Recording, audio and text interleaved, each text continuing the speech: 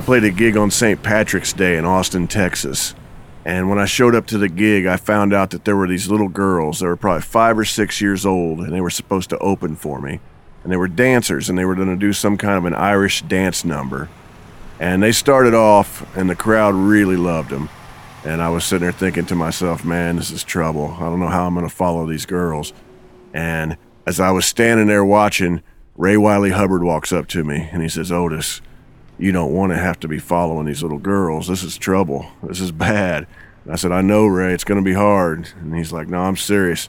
You can't follow kids. It's just a rough way to make a living. And we stood there watching, and the crowd just started screaming, and these girls looked so cute in their little dance uniforms. And everybody's cheering and hollering and, just really, really good time being had by the audience. And Ray looks over at me and he says, Otis, this is really, really bad. I said, how bad is it, Ray? He said, this is like following Willie Nelson and fireworks on the 4th of July kind of bad.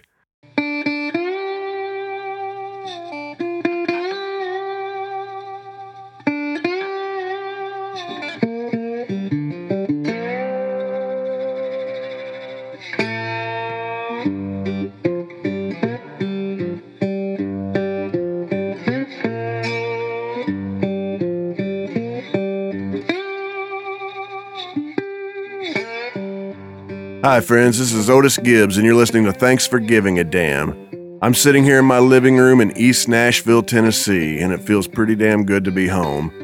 This is a personal journal, this is a bit of an experiment, and I like to say right up front that I haven't the slightest idea what I'm doing, but I decided to do it anyway. And this show was founded with the idea that there are only two people in art that matter. There's the creative individual and the person experiencing it, and everything else is an artificial filter. And this is a way for me to share things with you guys without any filters whatsoever. My guest this week is Mojo Nixon. Mojo's a singer, songwriter, performer. I think he's pretty much the full embodiment of the word entertainer, and he hosts 3 different radio shows on SiriusXM. And you can find out everything you need to know about Mojo at mojonixon.com. I have a lot of good memories of going to Mojo Nixon shows at the patio in Indianapolis, Indiana back in the 90s, and I share one of them here at the end of the show. And Mojo's been really good to me about playing my songs on his radio show on Outlaw Country on SiriusXM, so I was happy to get to catch up with him at a hotel room in Austin, Texas. I set up the mics, and man, Mojo is really loud, so I was worried about peaking the levels and having a bunch of distortion, but everything turned out sounding all right. And as you're listening to this, I'd like for you guys to imagine Mojo sitting there in a chair in that hotel room with his arms flying around in the air, his feet kicking out, and he's stomping. And he's just really animated and excited. And I was just sitting there and enjoying the ride. So I hope you guys enjoy this conversation as much as I did. Here's Mojo Nixon.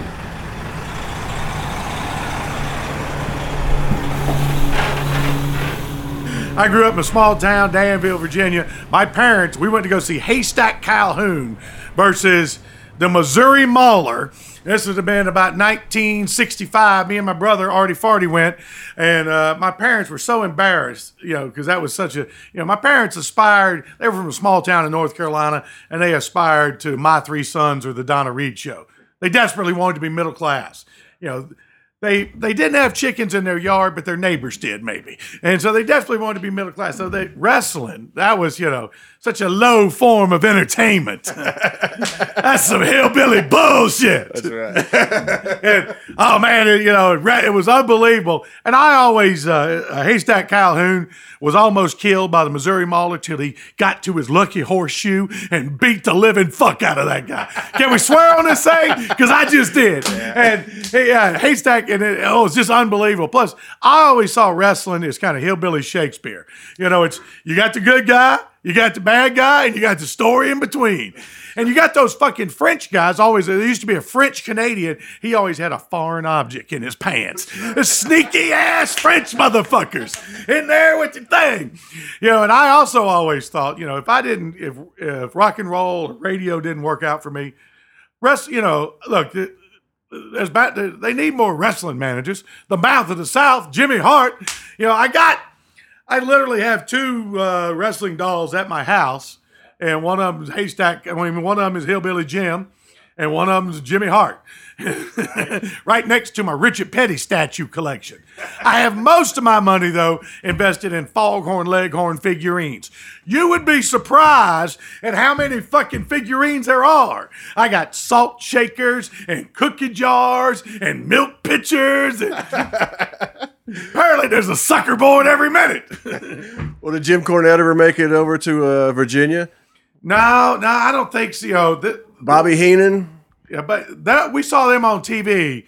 That was later. There was a little branch of it. It was either filmed in Roanoke or Winston-Salem, and we saw those guys. They had their own little show.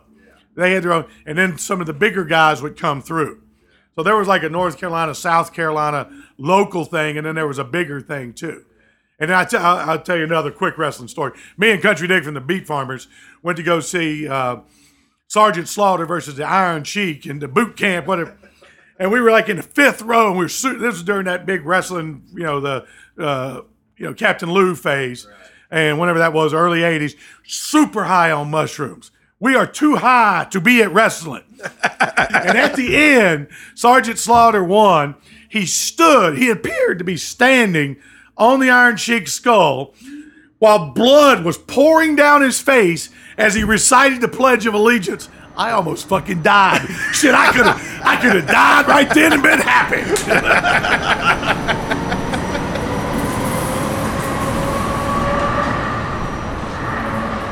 Jim Dickinson, producer musician, conjure artist, and producer from Memphis, Tennessee. He worked on 3 of my records, and I think I had a list. After I did Elvis Everywhere, they said, well, we're going to get you a better producer. My buddy Ron Gowdy, he had produced it, and he did fine, but we were going to get a name producer. And it was literally Keith Richards, Tom Waits, Jim Dickinson. And apparently Keith and Tom were busy. I went to Memphis, and I found out all about all this wrestling stuff from Jim Dickinson. Sputnik Monroe. In fact, I saw at the Cowboy Jack tribute show, Jerry Phillips, Sam Phillips' son, was there, and he started talking about all the Memphis wrestlers and Jerry Lawler and and all that stuff with fucking Andy Kaufman. Well, Sputnik Monroe integrated the wrestling matches there in Memphis. He was really popular. Supposedly, in all of the households, the black households, there would be a picture of Jesus and Sputnik Monroe, and the black folks would have to sit up in the balcony and pay the same amount. And he refused to wrestle until they let them come down and sit with everybody else. And he was so powerful, he was able to do that. The power of wrestling. That's right. Jim Dickinson. So Jim Dickinson, I always felt, there's going to be like a Jim Dickinson panel on Friday here at South by Southwest. And I always felt that Jim Dickinson was imparting to me some kind of secret wisdom. That there was a secret history. There's the history of the world. There's the history of the Catholic Church. Then there's the real Catholic Church. And I felt there's the history of rock and roll. Then there's another secret, subterranean, hillbilly subconscious, part of the collective mind, part, too crazy, Dewey Phillips, too crazy. Dewey Phillips couldn't be Dick Clark, too fucking crazy. And I always felt that Jim was imparting it was like being some kind of acolyte to get into the oddball rock and roll club. And Jim was imparting this secret wisdom to me slowly but surely, and he was very, because there's nuts and bolts things when you're making a record, and there's also spiritual things. And Jim was much more concerned with the spiritual part of the making the record. Hell, anybody can play an A chord. Anybody can get, the right kind of amp. You can hire engineers to wire everything up. But, if the moment of creation isn't special, then why are you fucking overdubbing on it? Hey, you're polishing the turd. What you have is a real shiny turd. Oh, yeah, Nashville's full of it. Pop music is full of it. Bad songs. That's the drum. Everything sounds great, but doesn't mean anything. Music has to connect to people emotionally, subconsciously. Jim always felt that rock and roll was like a secret language between teenagers to tell their parents to go to hell. And Jim was very, in Memphis, they could fuck up a one-man rock fight. They get Stacks going. They fuck it up. Elvis is there. They fuck that up. Memphis, in their attempts to sell out, Memphis always fucks it up. They don't realize what the great thing they have in Memphis. They don't realize, where the North and the South, the black and the white, the city and the country, all that coming together there on Beale Street. They don't realize that if they could just do what Memphis does, that's what people want. But they are always so desperate to sell out and cash in, they'll screw up the thing that made them great in the first place, But I love Jim Dickinson and I love Memphis. And, those records I made there were better because we were there. And, Jim, he, like all crazy, Jim will hold a motherfucking grudge. Jim's mad about something that happened in 1957 in a frat house at Ole Miss.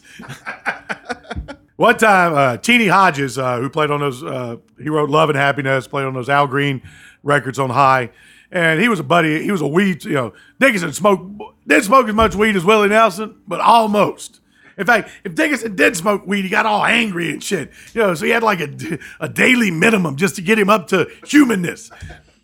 Anyway, so I can't tell if it's a music deal, if Teenie's playing on the record to get the dope or the dope. The dope and the music are combined. So anyway, Teenie says, well, we're playing Saturday night at this place, Green's Lounge. Why don't y'all come on down? And so we go down to Robert Gordon, not Rockabilly Robert Gordon, but writer, movie man Robert Gordon in Memphis. We go with him. Green's Lounge is just a cement shack in the middle of a field. And there's a big sign on the wall, no dope smoking, with a guy sitting underneath it smoking dope. And we know we're in the right place. There was like in Memphis, old school, corrupt. All the bars had to close at a certain time. But there was like 3 bars that were still open. You just had to know the right thing. Why are you still open? You want orange juice? We got a lot of orange juice back. It was 99% vodka or Everclear or maybe fucking rubbing alcohol or turpentine or something. Drink that orange juice. Right. And there was like some bars, like the oldest bar in Memphis, been there since right after the Civil War. And it got to stay open all night. So the cops and the hookers would have a place to drink, after everybody else went to bed. Am I making this up? No, it's fucking Memphis, baby, Memphis.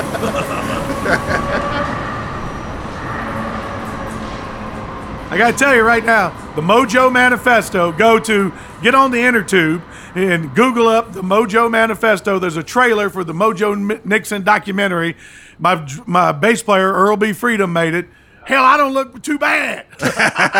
What kind of footage is in that? It's all kind of, it's like it's got a really great picture of Shane with almost me and Skid opened for the Pogues first 2 times they came to America because they had 8 people and we had 2.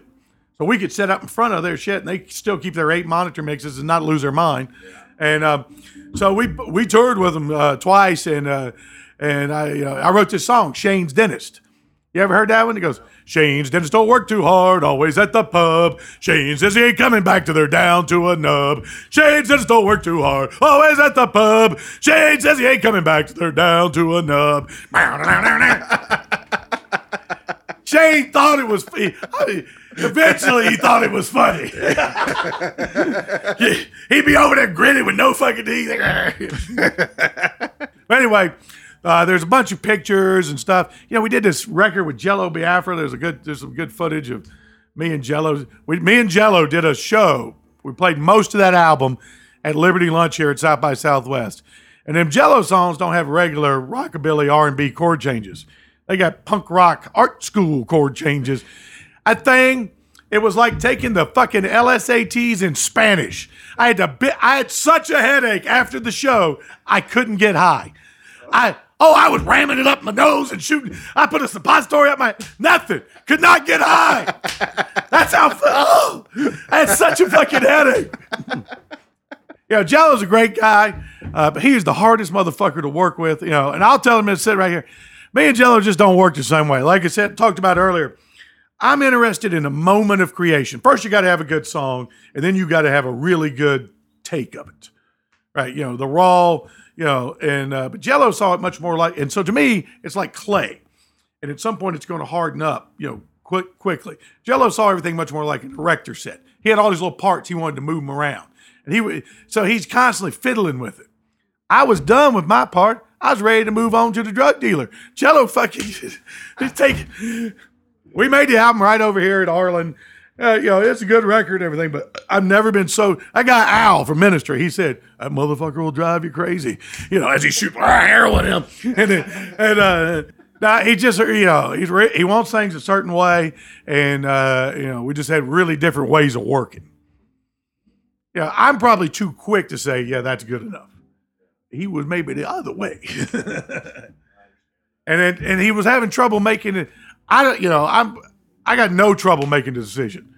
Invade Mexico, when we're fucking starting, show me the map, let's get a plan, Juarez, we're coming in through Juarez, Jello's like General McClellan. He never had quite enough troops down there on the peninsula to go up and get fucking Robert E. Lee in Richmond. See, your beard is making me obscure Civil War references. I apologize for that.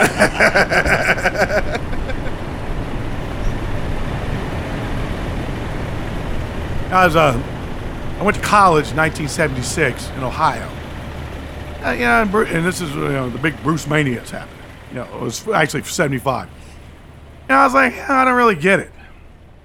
So my roommate, he's a big Bruce now. He's from up by Cleveland. Bruce is already big in Cleveland. The kid Leo's all, So we go see Bruce. Oh, okay, I got it. I see it now. Right, he's an entertainer. He's got these stories. Right, he's playing the working man. I got it. Because the musically before I was much more like I wanted Alvin Lee or Led Zeppelin or hard rock kind of thing. But so in '78 when Darkness came out, which was much less the romantic city music of Born to Run, it's much more small town. Well, I'm from a small town. Bruce, I was under the impression Bruce was speaking directly to me, racing in the streets. And meeting the girl at the parking lot at the 7-Eleven. Well, shit, man, I just did that, Right. I put it in one of my songs. In a little town I grew up in, you can ride around and get drunk, or you can get drunk and ride around. These are your two fucking options, And so that whole, kind of cars and girls and riding around drunk, the existential angst of the beginning of the ennui of America, that whole thing. I related to it, and I felt like Bruce was speaking to me. So I saw Bruce 3 times that summer, and one of them was in Charleston, South Carolina. And for like the last encore, they would, and that place was only like half full. It's like where the symphony played, and it held 2,000 people. It was only 1,000 people there, and so like the last encore, Bruce and Clarence would run out in the audience, during 2:45. Well, I ran up on the stage, because like I said, it's like where there was like stairs right there. It's like the symphony, wasn't that, I run up on the stage. They didn't like that too much. I was full of the spirit. I could feel the Bruceology all up in me. I was searching for that one moment where I felt alive. And as Clarence is running back on stage, these big motherfuckers chunked me into the audience. Yeah, but it was one of it's one of them changing my life. And it also, seeing that show convinced me I wasn't going to go to law school. I wasn't going to do what my parents wanted. I was going to be a rock and roller. Fuck it. I don't care if I starved. When you see the Mojo documentary trailer, you can see I was starving. I could tread water in a hose pipe. I could hula hoop in a Cheerio. I was so broke. I used to steal tomatoes. I lived on Top Ramen. I used to steal tomatoes through the fence of my neighbors. I'd steal his cherry tomatoes through the fence and put them on the Top Ramen just to have something a little special on Friday. and seeing that thing, seeing Bruce, and also I lived in London. I saw the Clash in '79 right before at one of this Rock Against Racism show. That was another one. I did meet Strummer, and I told him, I didn't even tell you this yet. I literally lived in a squat in Brixton, and my plan was to join the Clash. This is in the summer of '79. Through the Pogues, I meet Strummer later. He goes, and I tell him this story. He goes, "Oh, you weren't the only one. There's about one kid every week showing up, you know." You know, some of them became roadies, you know. I think after Roscoe made the album Whereabouts Unknown, we made it with Roscoe up in New York, and we played. And this must have been the year before we played. This is when maybe the first time I played with the band here at South by Southwest. It's packed. We're at Liberty Lunch. It's packed. They're turning people away. Kinky Friedman and Joe Ely are backstage and I love Joe. I worship Joe, making me nervous. Roscoe shows up and he is so fucking high. Michael Corcoran, the writer, has given him some kind of super mushrooms, and he can barely put a sentence together. And in fact, Corky and his buddy have to go to the hospital because they think the mushrooms are poisonous because they're so fucking powerful. And when they call and tell Roscoe this, he goes, "Oh yeah, poisonous. That's what makes them good." He keeps eating more. So we go out, and so we're going to have an extra, it's going to be me and Wet Dog and the bass player and the drummer. So we have an extra guitar player, filling in the holes. And Roscoe is playing out of his mind. He hits every stop, every moment he hits, but what he's playing sounds like Ornette Coleman free jazz or something, In fact, he's got a B-bender. He's bending that thing into fucking Jesusville, So after the show, and this is back when we had, after the show, we're going to go have a party at Wet Dog's house right around here, but we got to go get some beer. So me and the Bride of Mojo and Roscoe drive up to the 7-Eleven, and as soon as we sit there, I go, "Roscoe, what are you doing in the back seat?" He's not saying anything for 5 minutes. "I'm psychic weightlifting, man." So right after he says that, this cop car pulls up. He goes, "Oh man, it's bumming my voyage. The cops are bumming my voyage." So then we got, and Wet Dog Joe Ely's coming over too. Wet Dog, we don't impress Joe Ely. We got some blow. So normally you have a picture or a mirror or something. Wet Dog goes and gets the hall mirror, the 5 foot long, 2 foot wide hall mirror, puts it on the ironing board and lines up 40 lines. Hell, I'm still awake. I'm talking some shit too.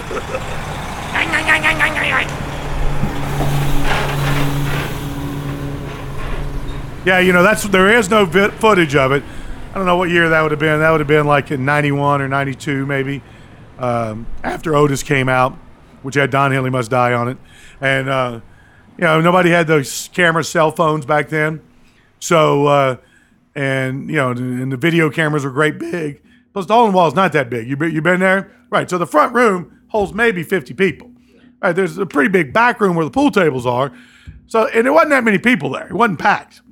And I'd get reports all day because Don's buddy from high school, Don is from somewhere, Linden, Texas. His buddy from high school, who's a big tree hugger, he hung out at the hole in the wall. And everybody said, every time Don's in town, he comes to the hole in the wall and y'all are playing, "Hey man, it's going to happen." I didn't think nothing of it. So sure as shit, we're playing, and everybody, "Oh, he's here. And I go to Jimmy Gunn, our road manager. "That's not him. He just cut his hair." He goes, "It's fucking Don Henley, man, and he wants to sing." And he's shit-faced. That was, him and his buddy are just fucking knee crawling, replacements level drunk, So for once, I am actually stumped. I took my guitar off, I put it on, I was literally hamina. So finally I go, "Hey Don, come on up here. You want to debate? You want a fist fight? He goes, "I want to sing that song, especially the part about not getting together with Glenn Frey." Because it goes, "Don Henley must die. Don't let him get back together with Glenn Frey." Put a sharp stick in his eye. And so sure as shit, man, we played the song. He was belting it out. He's "Don Henley must die," Fucking, Eagle motherfucker sold 100 million records at the hole in the wall. And about 5,000 people claim they were there. But it's kind of like the Ice Bowl, up there. Yeah, the place wasn't that big. It sounds like he's got a good sense of humor, though. Yeah, he took it well. And because when I wrote the song, there was some sniping back and forth in the San Diego paper and the LA Times.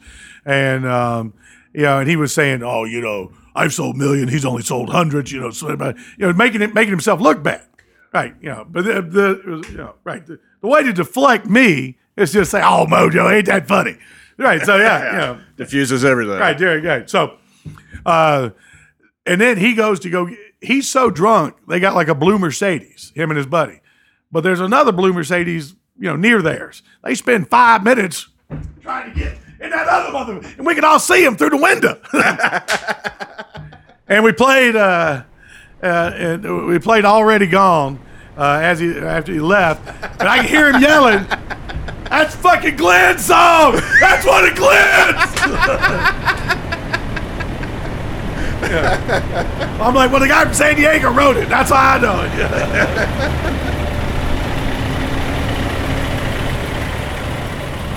This guy Mark Pellington, he's the one and he's a big time Hollywood director now. He was working there. And they kept asking me to do something. Remember they had like Randy of the Redwoods? And so I was just what MTV would do is they would take somebody like me, an offbeat character person, and use them to kind of increase their hip credness. Because they were playing Journey videos with, and Rick Ashley, and Debbie Gibson, but their promos were super hip. Right, so I, at first I said no. So then I made 20 demands. I gave in to all of them. I said I had complete artistic control. I could say anything I want.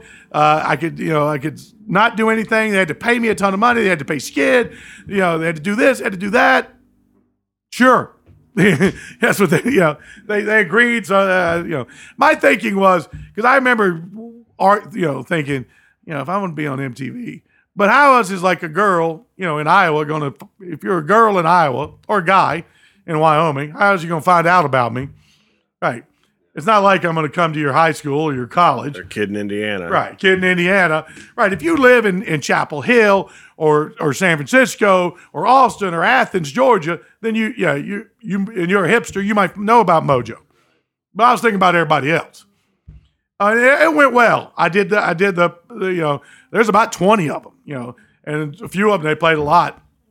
And and then I did like Spring Break, and I did Super Bowl, and I did Mardi Gras, because the original VJs all read off cue cards, and everything was scripted. So they didn't have anybody who could just go talk. Yes, extemporaneous pontification is my middle name. But and then they played Elvis. We got a lot of play on 120 minutes. And they played Elvis Is Everywhere and Burn Down the Malls. But they would not play Debbie Gibson's Pregnant with My Two-Headed Love Child. They even MTV News came to my wedding, got married at a go-kart track by Country Deck. We took the traditional victory lap that most go-kart track couples take. And but they MTV News had Mojo's wedding. They also had the making of the video. But when it came to the video, since I made fun of Spuds McKenzie, Tiffany, Debbie Gibson, and Rick Ashley, they wouldn't play it. Winona Ryder's playing Debbie Gibson. We got some New York, art school guy to direct it in black and white. I mean, it's Uptown, baby. Shit, man, Stanley Kubrick was about to come out the grave. What the hell? But anyway, so that, because I always thought I would do these things for them, and then they would do this, do something for me. But turned out, then I got the whole, the programming, the music programming department does not know what the promotions department is doing. You're just the promotions department, little whore dog, and we're not going to play your fucking video. So, but it's in hindsight, it's shocking that I did as well as I did. I'm lucky. We did a lot of hard work and we had some good stuff, but we're also very lucky. And I know it pissed, guys who are serious artists, it had to fucking kill them. You know, they're doing their fucking moany, groany, minor key songs and staring at their shoes. And I'm up there fucking essentially, you know, doing Foghorn Leghorn meets Otis the Drunk, you know. And we're opening for the Pogues. You know, we're opening for the Pogues and the Violent Femmes in some fucking shed. Pleasure Barons was Country Dick, Montana from the Beef Farmers idea. And Country Dick had a bunch. He had something called the Big MR in San Diego, which was kind of a Vegas-y, you know, punk rock Vegas thing. And then he had Country Dick and the Snuggle Bunnies, which was the thing before the Beef Farmers. And all these kind of, you know, featured, big review, you know, sometimes with dancers and trainers and stretchers and wheelchairs. And, you know, so the original Pleasure Barons was me, Country Dick, and Dave Alvin doing a Vegas-style tribute to Tom Jones on Acid from Hell with the post-cowpunk supergroup. And then later, it's Pleasure Barons Part 2, John Doe from X, and Rosie Flores and Katie Moffitt joined us. And so we mainly, I did about half covers. You know, I did Amos Moses. You know, I did Gimme Gimme Good Lovin' by Crazy Elephant. From Atlanta. I did Going Back to Miami by Wayne Cochran and the CC Riders. So if I changed it, Going Back to Las Vegas, Going Back to My Girl, bam, bam, bam, you know, and we had a great time. You know, and we made a record. Country Dick sold the record when he didn't own it. That was good. People got all upset. But he owned part of it. He didn't own, yeah. He sold the whole thing when he only owned a third. Country Dick also promised 10 people 20% of the profit. He wasn't like a real math major or nothing. Country Dick was great at getting a bunch of different people who normally wouldn't get together and getting him to do something fun and crazy. And because he was such a fucking ham bone, you know, and such a wild card, everybody else would loosen up. But the business end was not his specialty. After Country Dick died, and I knew this already, I knew that touring constantly was going to kill me. I knew that because I didn't know any, nobody wants to see the sober, exercising, eating right, nice, safe Mojo. People came for the chaos, and we delivered. And but there's a lot of other shit that went on with that. And so I didn't want to end up dead like Top Jimmy or Country Dick or Jeffrey Lee Pierce. And these are all guys who, friends of Mojo or guys I really liked, and I could see where this was headed. So, if I couldn't become a wrestling manager, and if I was banned from running for state office, in all states that begin with the letter I, and if I couldn't, be a late night used car TV salesman, Jesus Motors, no car on a lot more than $666. Come on down. And I'd give them away, but my wife won't let me. Hey, all right. So, bullshitting is my business. So, and my dad ran a radio station in Southern Virginia where I grew up. So I always had in the back of my mind I would do something else. So I got an offer to do something in Cincinnati, and I got fired. Well, first off, they had me on a conservative station. I'm like, people think because I'm a Southerner and I'm a hillbilly, I'm a Rush Limbaugh conservative. I'm not. I'm so liberal. I buck up. It's where the anarchists and the libertarians go dig up their guns at midnight. Right. And but. Were you on WLW? I was on WLW for 3 weeks. This crazy guy, Bill Cunningham, he hired me. He was in charge of the station for about an hour, and that was his one move, and then they took it away from him. Anyway, so I said, well, I'll come try it out for like 3 months or 6 months or something. I said, we'll give you, enough money and get your place to live, all that stuff. So I went there. I got fired from LW after 3 weeks. Man versus varmint is what got me fired. I was supposed to be talking about Bill Clinton getting his dick sucked. Well, I was tired of that. So, man versus varmint. I told the story about how me and my son got the skunk out of our house. And people had all kind of great stories. But the big boss goes, topic A is Bill Clinton in the Star Report. Get this man versus varmint hillbilly off of the air. But they still owed me for like 3 months. So they put me on the air on the FM morning show, kind of the morning zoo thing. But it turned out the guy that was the main guy, Eddie Fingers, he was a fan of mine. He was like the same age. He liked, he liked Jay Giles and the Clash the way I did. So it all worked out. It took a lot. It was a lot of, I don't know what the fuck I'm doing. But I learned by just being on that show, I learned kind of how to do radio, how to do it. And then eventually they ran me off of Cincinnati. They said, you don't have a job, but we got one for you back in San Diego. So I was doing like afternoon drive on the classic rock. I was supposed to play Journey and Styx, but every time they came up, I would play ZZ Top and Jimi Hendrix. And I didn't know, and it was in like some kind of computer program. It's called Prophet. I didn't know they could reconcile the log and find out all the one. The guy shows me, you've deleted Journey 36 times. I go, you damn right. How the fuck are you know? I figured if I got away with it once, they should give you a medal. Yeah. So then, my buddy, Jeremy Tepper, who me and him, he was in a band in New York called the World Famous Blue Jays, and we did a single together. He was crazy about truck drivers and truck driving songs. We did a single, UFOs, Big Rigs, and Barbecue. And that was around 1990, 91, sometime around then. And me and him had stayed in touch, and suddenly he's running this channel on Sirius XM, Outlaw Country. Little Steven has hired him, Little Steven from Bruce's band, Stevie Van Zandt has hired him to run the channel. So he's like, I'm going to hire you. But it took forever. But eventually it took. And I had to decide, do I want to stay with Clear Channel, and Journey? Or when Little Steven called my house, that was it. Clear Channel was done. Because in my mind, well, what if Little Steven and Nils fall down the stairs? Mojo knows them chords. Shit, man. I can play the whole motherfucking album right now. Right, how many solos does Little Steven do? Shit, I can do one. I got one. One in fucking Jungle Land. I'm ready. Okay, let's go. 1, 2, I'm ready, And so, I remember asking Little Steven, I said, well, can I swear? Can I say Rascal Flatts sucks donkey dicks in hell? He goes, well, it is in context. And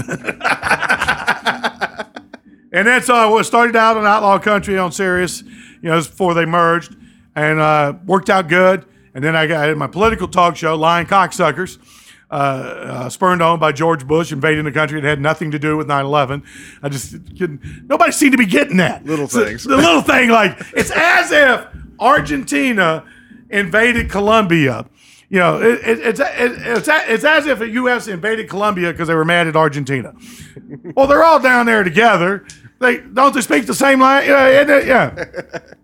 Well, how did the NASCAR show come about? And then eventually, XM originally had NASCAR. It switched over to Sirius. I grew up in Danville, Virginia. I was a NASCAR fan since I was a little boy. My dad was a big fan. He took me to races when I was, in the 60s. And in the 60s, and Richard Petty was from Randleman, North Carolina, about 50 miles from where I grew up.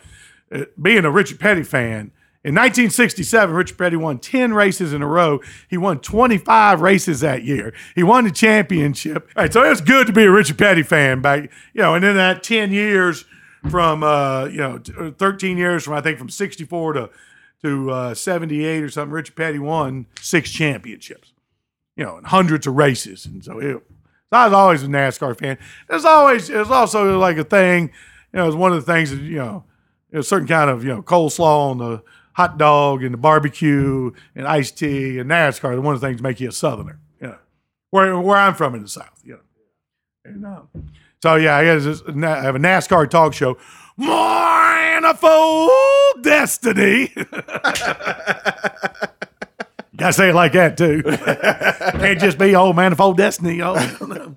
That's on every Monday night on Sirius XM, and Lying Cocksuckers on the NASCAR channel. Lying Cocksuckers is on Raw Dog Comedy every Thursday night at 8, and I'm on every weekday afternoon on Outlaw Country, which is channel 60. Hillbilly Rock and Roll, where we play Otis Gibbs. Big Whiz is still getting a lot of requests. I like that fucking fishing song. Yeah, don't play that commie song. Hey, commie folk singer motherfucker. Play the fishing song. Let me tell a story. Wait, you gonna talk? Okay, you go ahead. I'm gonna tell a story. You better cut my mic off. It was sometime in the mid-'90s in Indianapolis, Indiana at the patio. I was having a really crappy day, and I went to see Mojo Nixon at the patio that night. And it was fun. It was a blast. I was hanging out with my friends, having a really good time. Left with this uplifted feeling that you typically leave with, after a Mojo Nixon show. I walk out onto Guilford Avenue, and there's 3 frat boys pissing right in the yellow line, right out in the middle of the thing. They weren't at the show, just 3 guys. And this is my neighborhood. I live a block from there, and for 20 years, and I immediately just kind of lose it because I was tired of, if the cops were around, they were always harassing me or some hip hop kid or some punk rocker or whatever, but never the frat boys. So I come up and I just start giving these guys 10 brands of hell. And they're kind of backing down and like, oh man. And I'm kind of yelling at them. I'm doing more than yelling at them, You're full of Mojo spirits. Well, somewhere along the line, I kind of run out of things to yell, and they start realizing I'm not going to hit anybody. So it kind of tilts the other way, right. And they start yelling at me, and I start thinking there's 3 of them, and I'm about to get my ass kicked. And I start backing off, just thinking, oh my God, what did I do? I back into something. I turn around, and it's you, and you say, these frat boys are the same everywhere I go. I can't believe you. And you started yelling at them much better than I ever could. Screaming at them, and you got these guys scared, in their shoes, and they all 3 apologized and walked off. And you're like, what's your name, man? And I said, I'm Otis. You're all right. We walked back into the club, and I bought a T-shirt. There you go. Are you sure that's true? That's true. I don't remember nothing. I like the sound of that story, but you just making shit up, make Mojo feel good. Oh no. Well, after the show, you're all, I'm particularly all jacked up. Because look, I don't have much talent, but I do have a lot of enthusiasm. I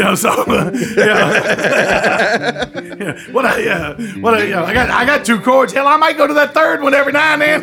It'll get tricky now. Don't want to show off. Get a bum a raisin. But after the show, I'm ready to fucking pull the doors off the car. I appreciate you hanging out with me, man. Thanks a lot, Otis. Good to chat with you. Good being on. What's it called? Thanks for giving a damn with Otis Gibbs. Who gives a flying fuck with Otis Gibbs? That's not what it's called. I don't give a damn with Otis Gibbs. Otis Gibbs I wouldn't piss in your mouth if your stomach was on fire with Otis Gibbs. That was one of my dad's favorites.